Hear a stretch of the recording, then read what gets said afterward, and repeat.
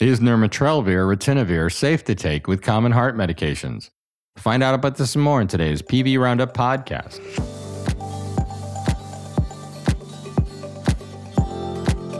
I'm your host, Senior VP Medical Director Dr. Tim Wright, coming to you once again from the Pioneer Valley in Western Massachusetts. Here are today's stories. Caution is needed when prescribing nirmatrelvir ritonavir Plaxavid to patients with COVID-19 taking certain common heart medications, according to a study published in the Journal of American Heart Association.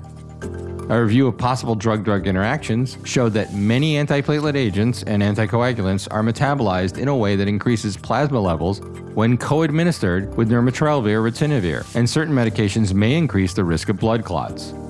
Some statins heighten risk of myopathy and rhabdomyolysis. Ranolazine, which is usually prescribed to treat chest pain, taken together with nirmatrelvir ritonavir can lead to a higher risk of arrhythmia. To avoid serious drug-drug interactions, the researchers suggest dose adjustment or discontinuation of those cardiovascular medications that may be an issue during nirmatrelvir ritonavir treatment and 3 to 5 days after completion. If nirmatrelvir ritonavir cannot be co-administered with certain heart medications, other COVID-19 treatments should be used, such as remdesivir, molnupiravir, or anti-SARS-CoV-2 monoclonal antibodies.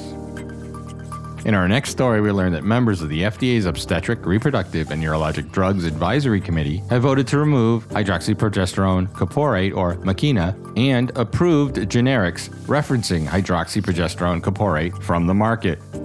The drug was initially granted accelerated approval in 2011 after early trials showed it reduced the risk of recurrent preterm birth in women with a history of singleton spontaneous preterm birth.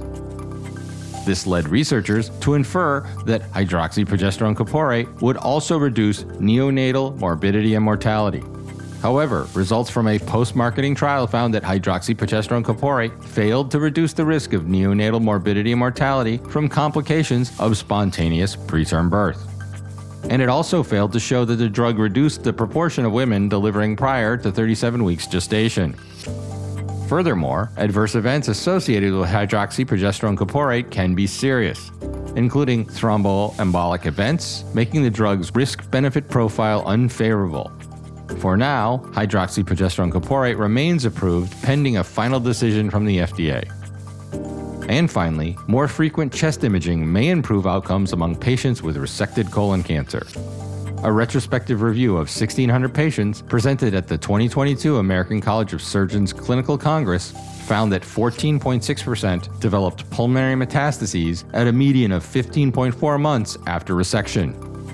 Risk factors for pulmonary metastases included age, recipient of systemic therapy, lymph node ratio, lymphovascular and perineural invasion, and KRAS mutation.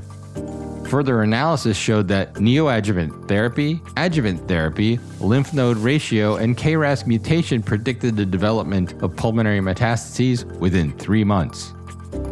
And that's today's Medical Roundup. Thank you for joining us for this episode of PB Roundup Podcast. For more stories like these, visit us at pbroundup.com to subscribe to our weekly newsletters. Thoughts, comments, or suggestions? Please leave us a review on your preferred listening platform or email us at editorial@pbroundup.com. Subscribe to our podcast on Spotify, Pandora, Apple Podcasts, TuneIn, or Google. You can also download our Amazon Alexa Flash Briefing, Medical News Roundup, and just ask, what's my Flash Briefing?